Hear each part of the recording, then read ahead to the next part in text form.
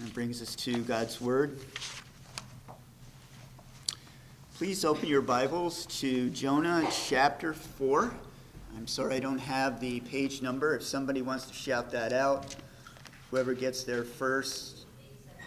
817. And I'm going to ask my wife to bring up my Bible.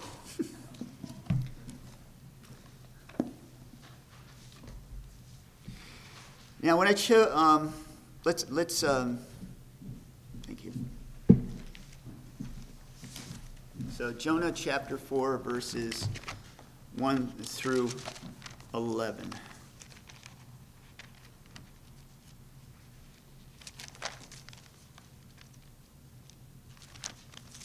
I'm going to start in the last verse in chapter 3 for our reading. Then God saw their works, that they turned from their evil way, and God relented from the disaster that he had said he would bring upon them. He did not do it. But it displeased Jonah exceedingly, and he became angry. So he prayed to the Lord and said, "Ah, Lord, was this not what I said when I was still in my country? Therefore I fled previously to Tarshish. For I know that you are a gracious and merciful God, slow to anger and abundant in loving kindness, one who relents from doing harm. Therefore, now, O Lord, please take my life from me, for it is better for me to die than to live." Then the Lord said, "Is it right for you to be angry?" So Jonah went out to the city and sat on the east side of the city. There he made himself a shelter and sat under it in the shade, till he might see what would become of the city.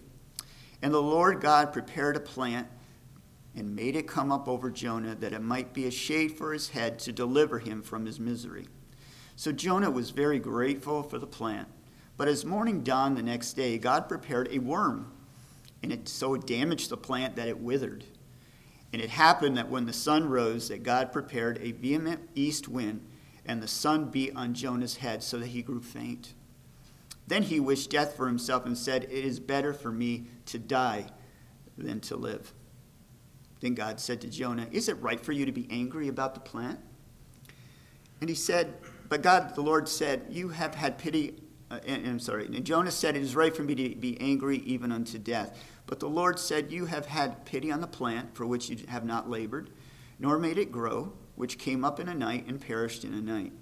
And should I not pity Nineveh, that great city, in which are more than 120,000 persons who cannot discern between their right hand and their left, and much livestock?"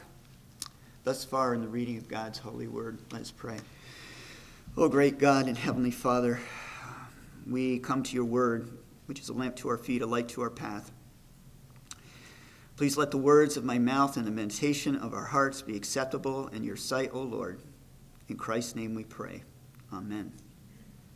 Now, when I was asked to do a sermon, I chose this passage because of things I've seen on the internet. I look at the things that are going on in our society right now, and there are professing Christians that are making statements, sadly so. So I thought, and even I at times feel temptations. I think we all do when we see the things going around in the world around us. So I really zeroed into this passage. So I hope it'll be some profit to you this day. So the book of Jonah is a very popular book. It provides a story that is very clear and simple. It's simple enough that a child could grasp it. That's why it's so popular in Sunday school curriculums and vacation Bible studies, Bible schools. Because of this, we may ask ourselves, why bother studying this book from a much older, ancient time? After all, it was written about 800 years ago before Christ. Those outside the church, non-Christians, erroneously regard this story as a fairy tale. What can we learn about a story about a fish swallowing a man, and what relevance does this have to us today? Like I've heard a renowned pastor on the radio say at one time, he said, the best time to learn something is when we think we already know all about it. Now, Jonah is a very short book. It's being one of the minor prophets, and when I say minor prophets, I don't mean less important. It's just in terms of the number of words or pages. In spite of its shortness, it only contains 48 verses, by the way. There are riches contained in this book that we could probably study and discuss and meditate on, probably for a lifetime. Much more than we can deal with on one Sunday morning sermon. Now, you've heard it said, Chuck DeYoung has reminded us in Sunday school not too recently, that you've probably heard the New Testament is hidden in the Old, and the Old Testament is revealed in the New. Because of this, we should always read the Old Testament with Christocentric spectacles. We should always look at the Old Testament and see Christ in it. We certainly see this in Jonah as we examine the story more in depth, what we'll be getting into today. We do see the mercy and grace of God that eventually becomes ultimately manifested in the coming of the greater prophet, that is the Lord Jesus Christ. And if we're honest with ourselves, many of us will see our faces in the prophet Jonah as well. Now, since I'm starting in the 4th chapter, I'd like to give a little backdraft, a little synopsis of everything that's gone before. The 1st chapter of the book, you could refer to that as the call, the flight, and the judgment of Jonah. Jonah has received a commission from God. And what is that?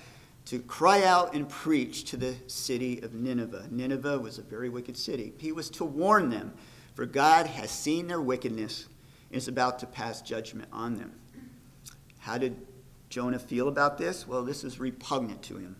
Why is that? Well, it was the capital city of Assyria, the capital city of the Assyrian Empire. It was outside the covenant community. This was not part of Israel. In addition, the northern kingdom of Israel had fallen to the Assyrian Empire in 722 BC.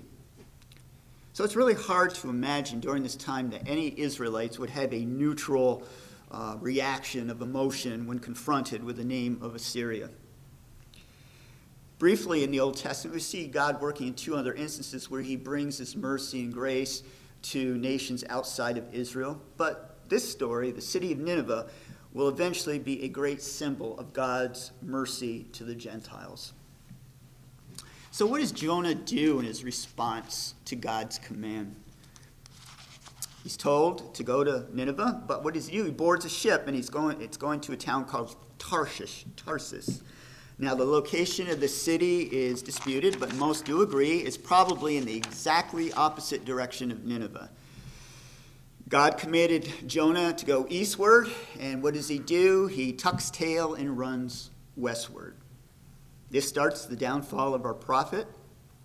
A great storm comes about on the ship he's on. The sailors aboard the sailing ship are frantic. Now, if you know anything about sailors, when they're frantic about a storm, it's a storm. They're used to this stuff, okay? But they're frantic. And the sailors' behaviors are a deep contrast to Jonah. What's Jonah doing? He's down below deck. He's sleeping. Now, the sailors, their behaviors are in deep contrast to Jonah's. They're stressing an appeal to Jonah's God, but Jonah is ambivalent. In addition, his disobedience has dangerously involved others in his escapism. Jonah had decided he was expendable. If he removed himself from action, Nineveh would not be warned of their coming judgment from God. He was willing to perish that Israel would be preserved and Nineveh destroyed. However, despite this, we see God already using Jonah when the sailors begin calling on the name of Yahweh instead of their false gods after they learn who Jonah was and who he worships. Their faith and their eventual worship of God really intensified as well after they throw Jonah into the sea. If you remember the story, they throw Jonah into the sea, and the storm ceased its raging. And we were told that they feared the Lord exceedingly. What happens next? God sends a great fish to swallow and actually save Jonah. Well, on the brink of death, Jonah experienced a profound encounter with the living God. Jonah was in the fish's belly 3 days, 3 nights, and he's praying to the Lord. Chapter 2, that's basically what chapter 2 is. Jonah's pray. He's alone with his God. During this time, however, Jonah expresses his gratitude, his thankfulness, gives praises to the Lord for preserving his life. So what does the Lord do? He spoke to the fish, and the fish vomited Jonah onto dry land. Then we see in chapter 3, the whole plot of the book rewinds and starts again. All right? This time Jonah obeys God. He goes to Nineveh. And Nineveh, what do? They repent. At this point, we may be tempted to think that Jonah has finally learned his lesson. His lesson from God that God was trying to teach him. But like ourselves, Jonah has many more depths to plumb before he grasps the knowledge of God and his ways in the world. So I divided the sermon, you'll see in the handout in your bulletin, 3 sections, verses 1 through 5, Jonah's anger and accusation towards God. God's lesson for Jonah, verses 4, 6 through 9. And God's final word to Jonah, Jonah 4, 10 through 11. Now as we look at the first 5 verses, actually a little beyond that in verse 9, God asked Jonah 3 questions in all of chapter 4. 3 questions.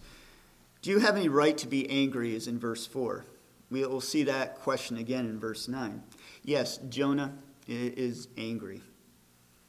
Now, anger is 1 letter away from danger, they say. You may see that in a marquee board in rural America down in the South, driving by. Anger is 1 letter away from danger. And how true that is.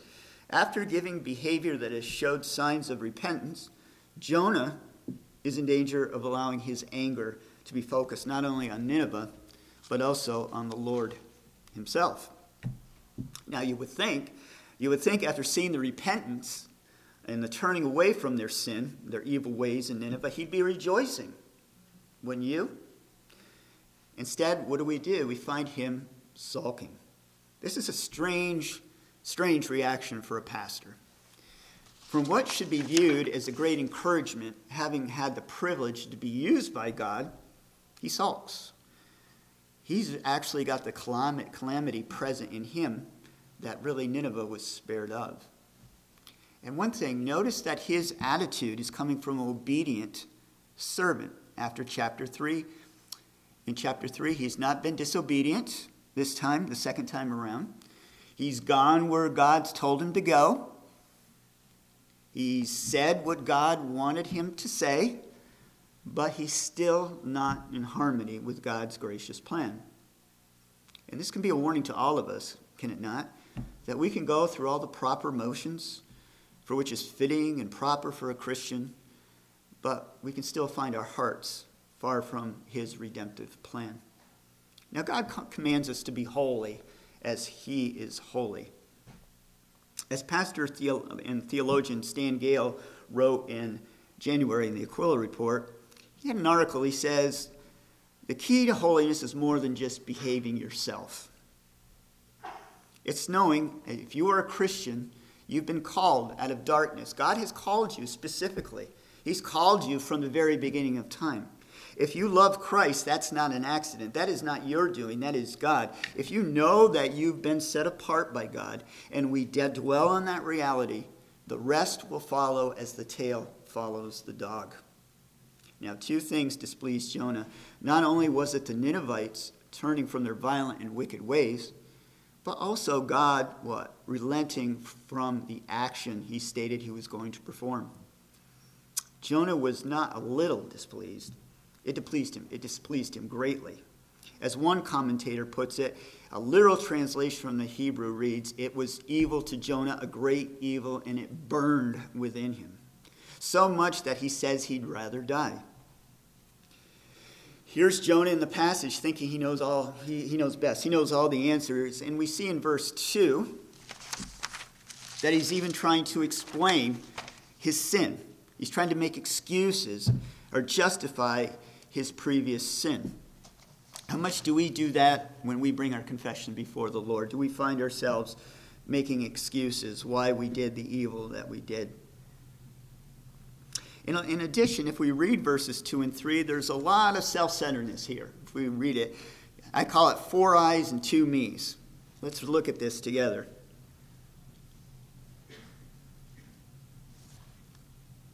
So he prayed to the Lord and said, Lord, was this not what I said when I was still in my country? Therefore I fled previously to Tarshish. For I know that you are a gracious and merciful God, slow to anger, abundant in loving kindness, one who relents from doing harm. Therefore now, O Lord, please take life from me, for it is better for me to die than to live. So, Jonah knew that God's character. Jonah knew God's wrath. To those who have any disregard to him, who are persistent in their sin, they don't want to have anything to do with God, God has real wrath. But he also knew of God's loving kindness and his tender mercies. And he really doesn't want any of this to be done with the Ninevites. He doesn't want any of that love and mercy stuff for these people. How does Jonah know the character of God? If you would turn with me, to Exodus 32, 7, 14.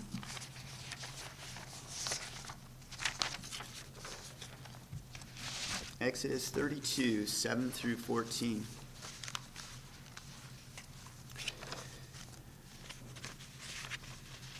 And if you remember, this the setting of this is when Moses is on Mount Sinai, and he's been up there 40 days and 40 nights, and he's gotten the 10 Commandments. And the Lord says to Moses, "Go, get down, for your people whom you brought out of the land of Egypt have corrupted themselves. They have turned aside quickly out of the way which I have commanded them, and they have made themselves a molded calf and worshipped it, and sacrificed to it, and said, 'This is your God, O Israel, that brought you out of the land of Egypt.' And the Lord said to Moses, 'I have seen this people, and indeed is a stiff-necked people. Now therefore, let me alone, that my wrath may burn hot against them, and I may consume them, and I will make you a great nation.' Then Moses pleaded with the Lord his God and said, 'Lord, why does your wrath burn hot against your people whom you have brought out of the land of Egypt with great power and a mighty hand? Why should the Egyptians speak and say, he brought them out to harm them, to kill them in the mountains, and to consume them from the face of the earth? Turn from your fierce wrath and relent from the harm to your people. Remember Abraham, Isaac, and Israel, your servants to whom you swore by your own self and said to them, I will multiply your descendants as the stars of heaven.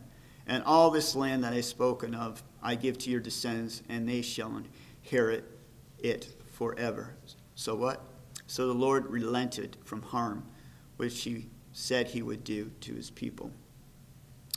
And if you want to flip to another section, Genesis 34, 5, 7.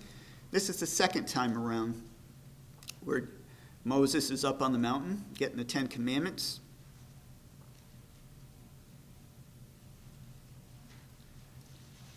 Exodus 34, 5 through 7. Now the Lord descended in the cloud and stood with him there and proclaimed the name of the Lord.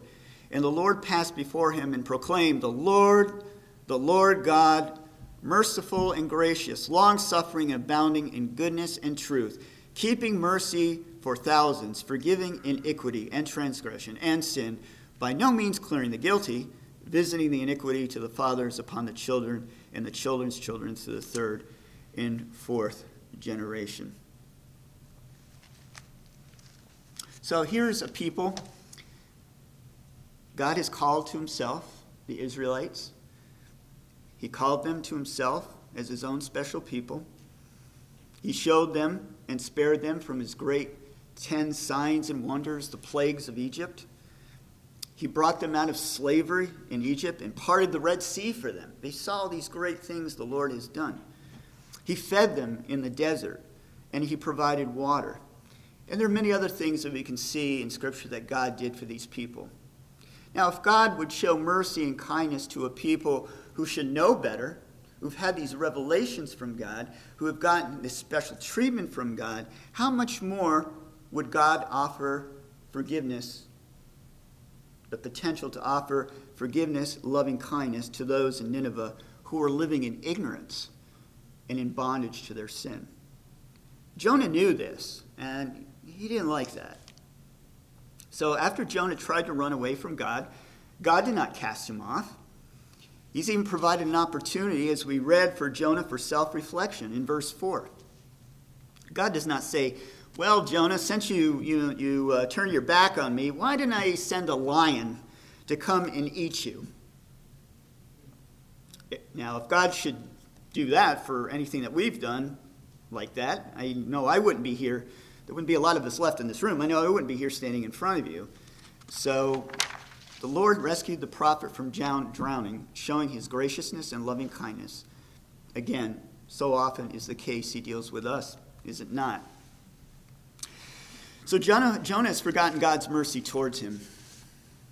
Now he's well equipped to appreciate God's mercy when he observes it exercised on someone else's behalf. God's compassion is okay for himself, but not those Ninevites. It's okay to forgive his disobedience, but not Nineveh's. So what Jonah is really struggling with right now is what each Christian generation, I think, he tends to struggle with. The question that is eventually that each individual comes around to ponder. And what is that? That's the sovereignty of God's divine grace. Now, you may be here this morning and say, well, Ken, that sounds a little too theological for me, too doctrinal. You may not think that's a very practical thing for us as Christians in our daily walk. It doesn't sound like 10 steps to be a better Christian. It's not 7 ways to bring up godly children. It's not 3 steps to become an effective Christian witness. However, this doctrine is a very practical issue for all of us. You see, it's God's issue in dealing with all humanity. Is an issue of his what? Grace. This is something that all of us really need to get into our bloodstream. Now, it is this perplexity, this doctrine, that Jonah is really giving voice. God, why would you be merciful to those people? Them. They're your enemies, God. They're bad people. He's telling God, when I was ready to go in and pronounce judgment on them, I was pumped. It was like, let it fall. Let it rain down hard and fast. Why would you be gracious to them, Lord? They're not monotheistic like us. They don't pay attention to the law of Moses like us. They don't bring up their children in the fear and admonition of you, O Lord. Now, if we, like Jonah, ever get that way, we have forgotten who we are and the grace that we have been forgiven. Again, it's the issue of the sovereignty of God's grace. The doctrine of sovereign grace is the melding of 2 great attributes of God into one thrilling truth that gives us a glimpse into the mind and heart of our great God. Now, the sovereignty of God, what is that? That's the total control of all things. All things, past, present, future. Nothing happens beyond his knowledge and his control. All things are either caused by him or allowed by him for his own purposes in accordance with his perfect will and timing. As R.C. Sproul once said, there are no maverick molecules. Nothing. God is in control of all. Combine that with the grace of God, which is what? His unmerited favor towards those who have not earned it. It is undeserved favor. We see this in Ephesians 2, verses 8 and 9. For by grace you have been saved through faith, and that not of yourselves. It is a gift of God, not of works, lest anyone should boast. See, if we think that we come to faith because it's our doing, that's a work.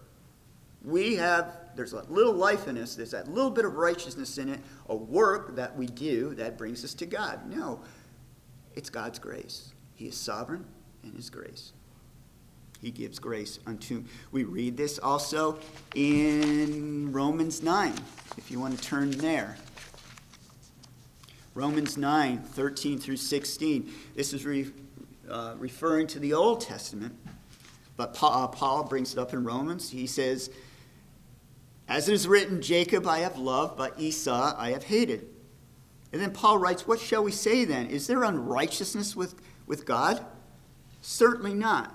For he says to Moses, I will have mercy on whomever I will have mercy, and I will have compassion on whomever I will have compassion. So then it is not of him who wills, nor of him who runs, but of God who shows mercy. One Scottish theologian stated that divine grace towards sinners cannot be understood. It doesn't have a reason. It simply reflects the way God is. God's gift of mercy to sinners has no answer. It's amazing grace, is it not? And we sing that hymn. Now, Jonah has been the recipient of God's loving kindness. But Jonah still finds fault with those he thinks are beyond the circle of redemption. He has set up categories in his mind. Those who are worthy of salvation and those are not. I've heard that in Christians before, unfortunately. Nobody here. But there are basically two types of people. Those who are do-gooders and those who are not. Those who are law followers and those who are not. That's a sad thing to hear. For we know in Romans 3:23, for all have sinned and fall short of the glory of God. So Jonah is angry with God and ready to die in verse 3. So then God says, okay, let me ask you a question. Is it right for you to be angry? So Jonah, what does he do? He goes outside the city and he sets up shelter on the east side to see what would become of Nineveh, where they would persevere in their repentance. We see that in verses 4 and 5. Then we get into the next section, God's lesson for Jonah, verses 6 through 9. In this passage, the Lord is set on giving Jonah some instruction. Jonah still has not come around to God's way of thinking, but God has not given up on him. In many places in the Bible, we see that question asking of God is a matter of divine teaching or instruction. We've seen earlier that God has already asked Jonah a question in verse 4, and there's two more to come. We see God also doing the same thing in two sections found in Scripture that may be familiar with you. I'm not going to ask you to turn there, but if you remember in Genesis chapter 3, 9 through 13, after the fall of Adam and Eve, they're walking in the garden after they have fallen, after they have sinned against the Lord who made them. God cries out, "Where are you?" Question. "Who told you that you were naked? Have you eaten from the tree that I commanded you not to eat from? What is this that you have done?" Like God had no awareness. God knew what would happen, but that's the way he's confronting Adam and Eve. We see this in the book of Job. God checks his servant's attitude by means of what? A question. He approaches Job and he says, "Who is this that darkens my counsel with words without knowledge? Brace yourself like a man. I will question you, and you shall answer me." That's from Job 38, verses 2 and 3. So God is working in other ways too. In verse 6, Jonah first had sought shelter as he watches the city of Nineveh.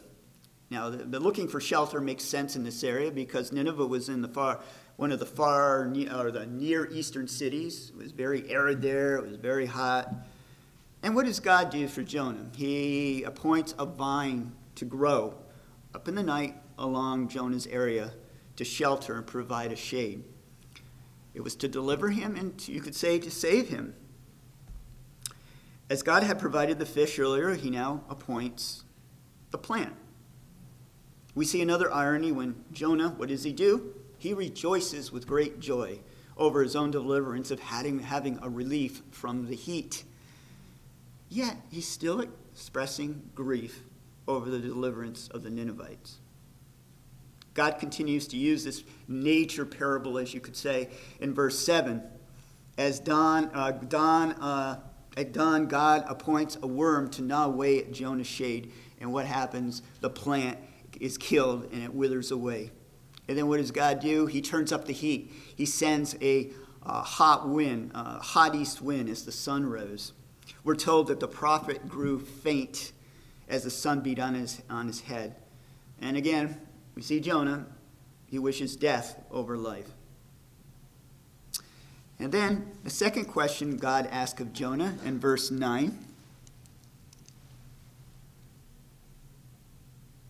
Then God said to Jonah, "Is it right for you to be angry about the plant?" Now the question has to do with the righteousness of God's anger. Before it was the anger over the deliverance of Nineveh. Now Jonah's angry over the destruction of the plant. Jonah says, "It is right for me to be angry, even to death." So that gets us into the last section, the last two verses. So, as we've read so far, Jonah has brought the Almighty God before the bar of judgment, and he has pronounced him guilty. Now, God's had enough. God is now going to debate with Jonah with what is called, and forgive me if I'm not pronouncing that right, if somebody knows it, kal valhomer, argumentation. What is that? That is argumentation from the lesser to the greater. If this, how much more that, or how much more.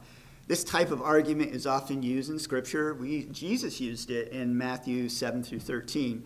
If you, being evil, know how to give good gifts to your children, how much more will your Father in heaven give good gifts to those who ask him? And the Apostle Paul used this type argumentation also frequently in his epistles. So God speaks in these last two verses.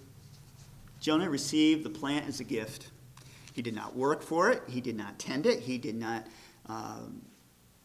care for it in any way. Yet he's tremendously grieved about losing the plant.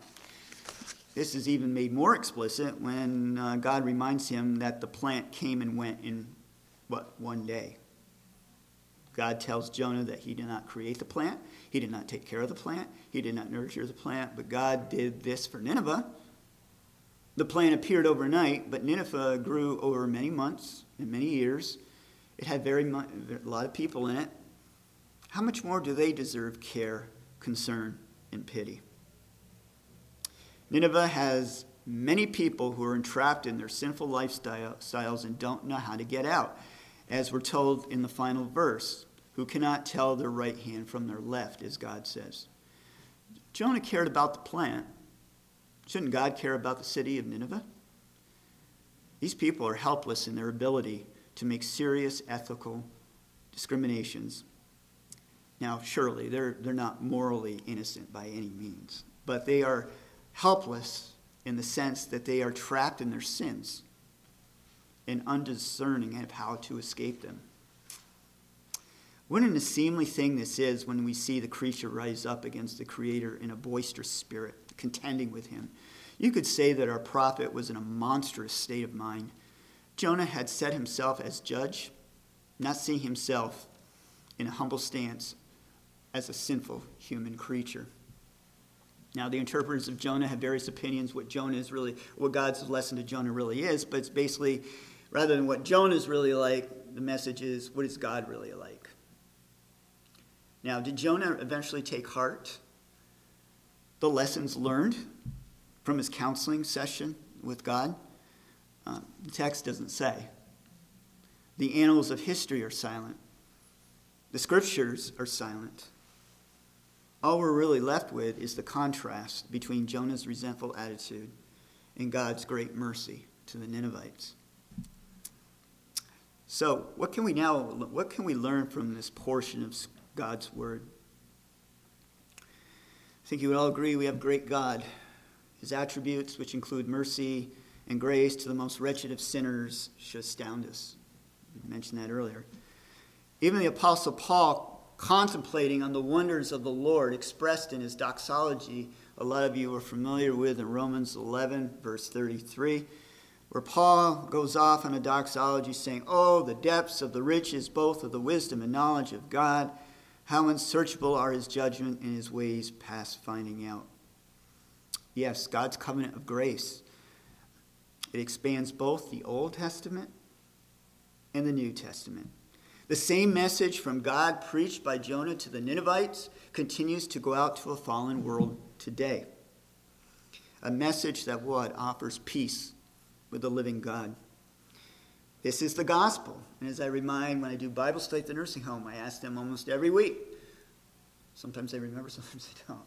But what is gospel? It's good news. I had one gentleman, he's passed away now. I remember David Toomey. I remember him. God rest his soul.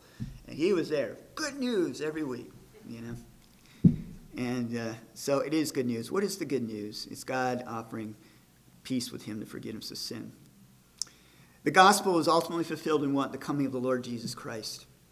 The greater prophet. He was also not only prophet, but priest and king.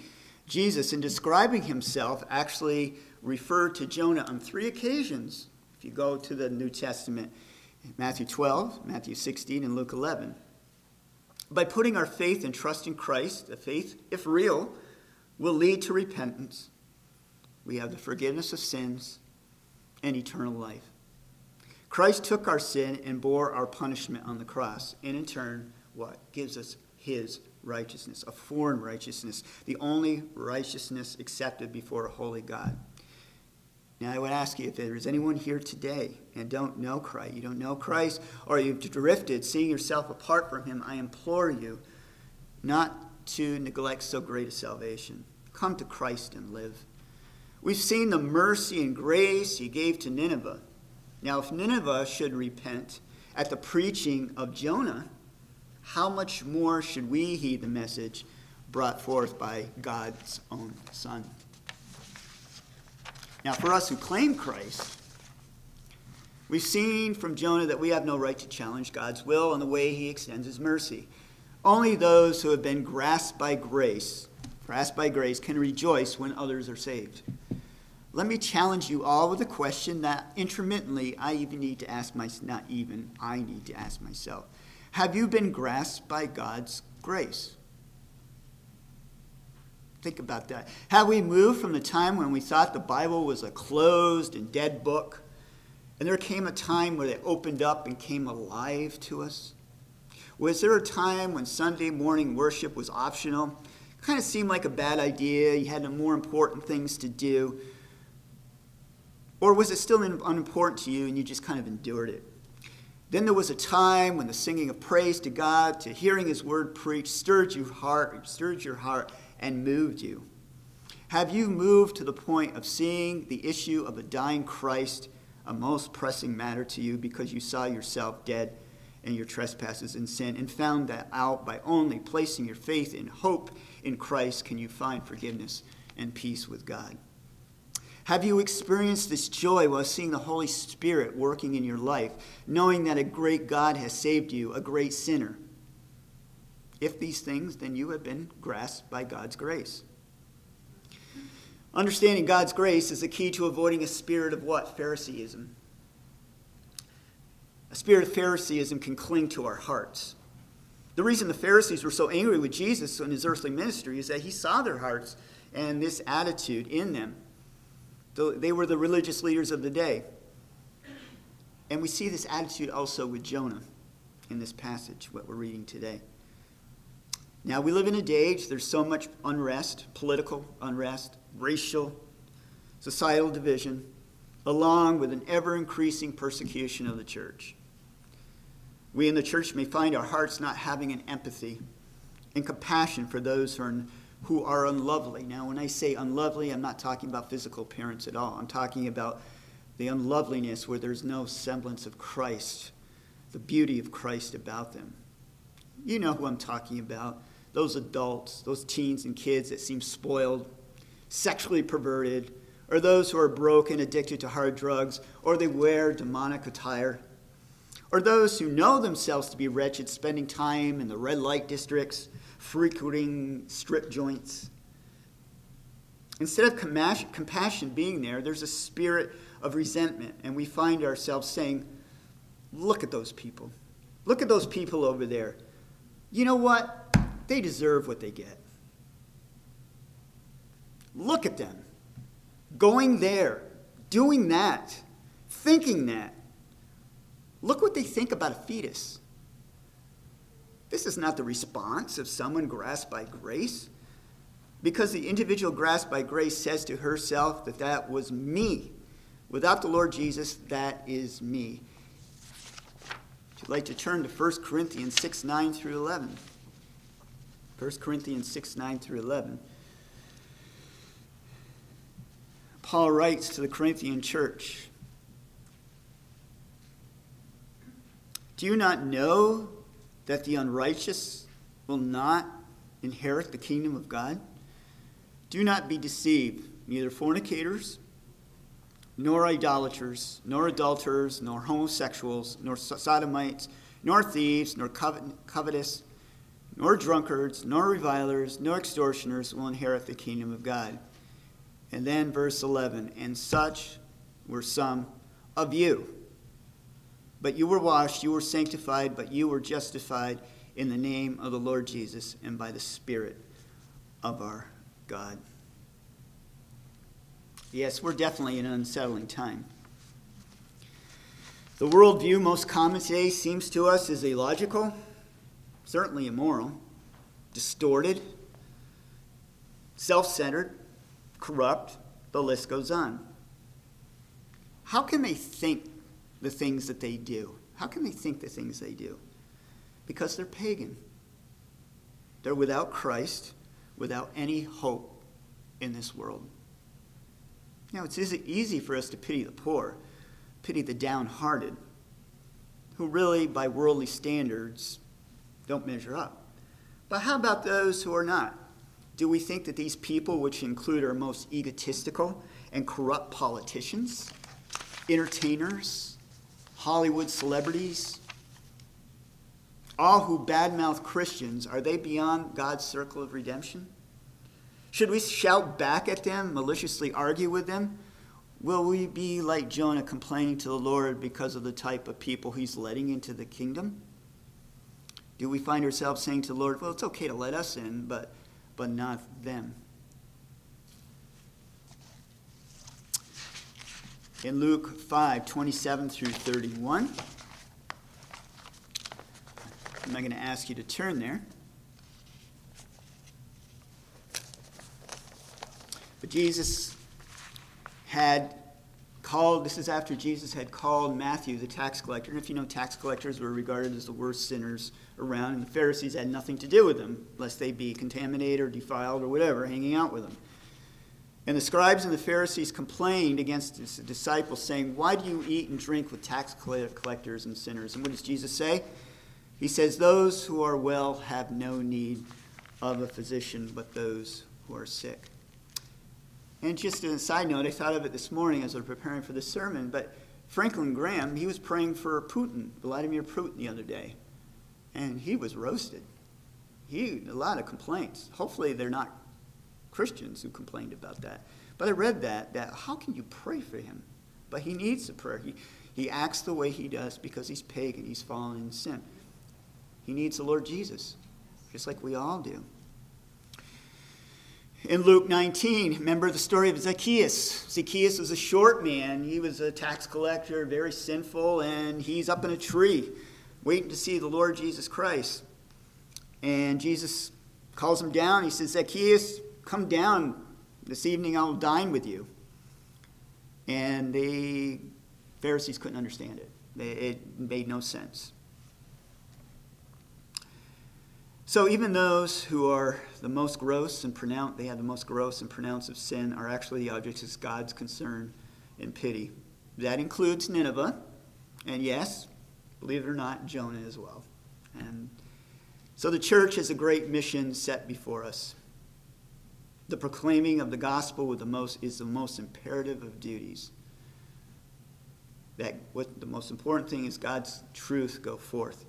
So let us, as God's people, his church, get out into the world, into the highways and byways, loving the unlovely as Christ does, telling of his grace, again, making the invisible God visible.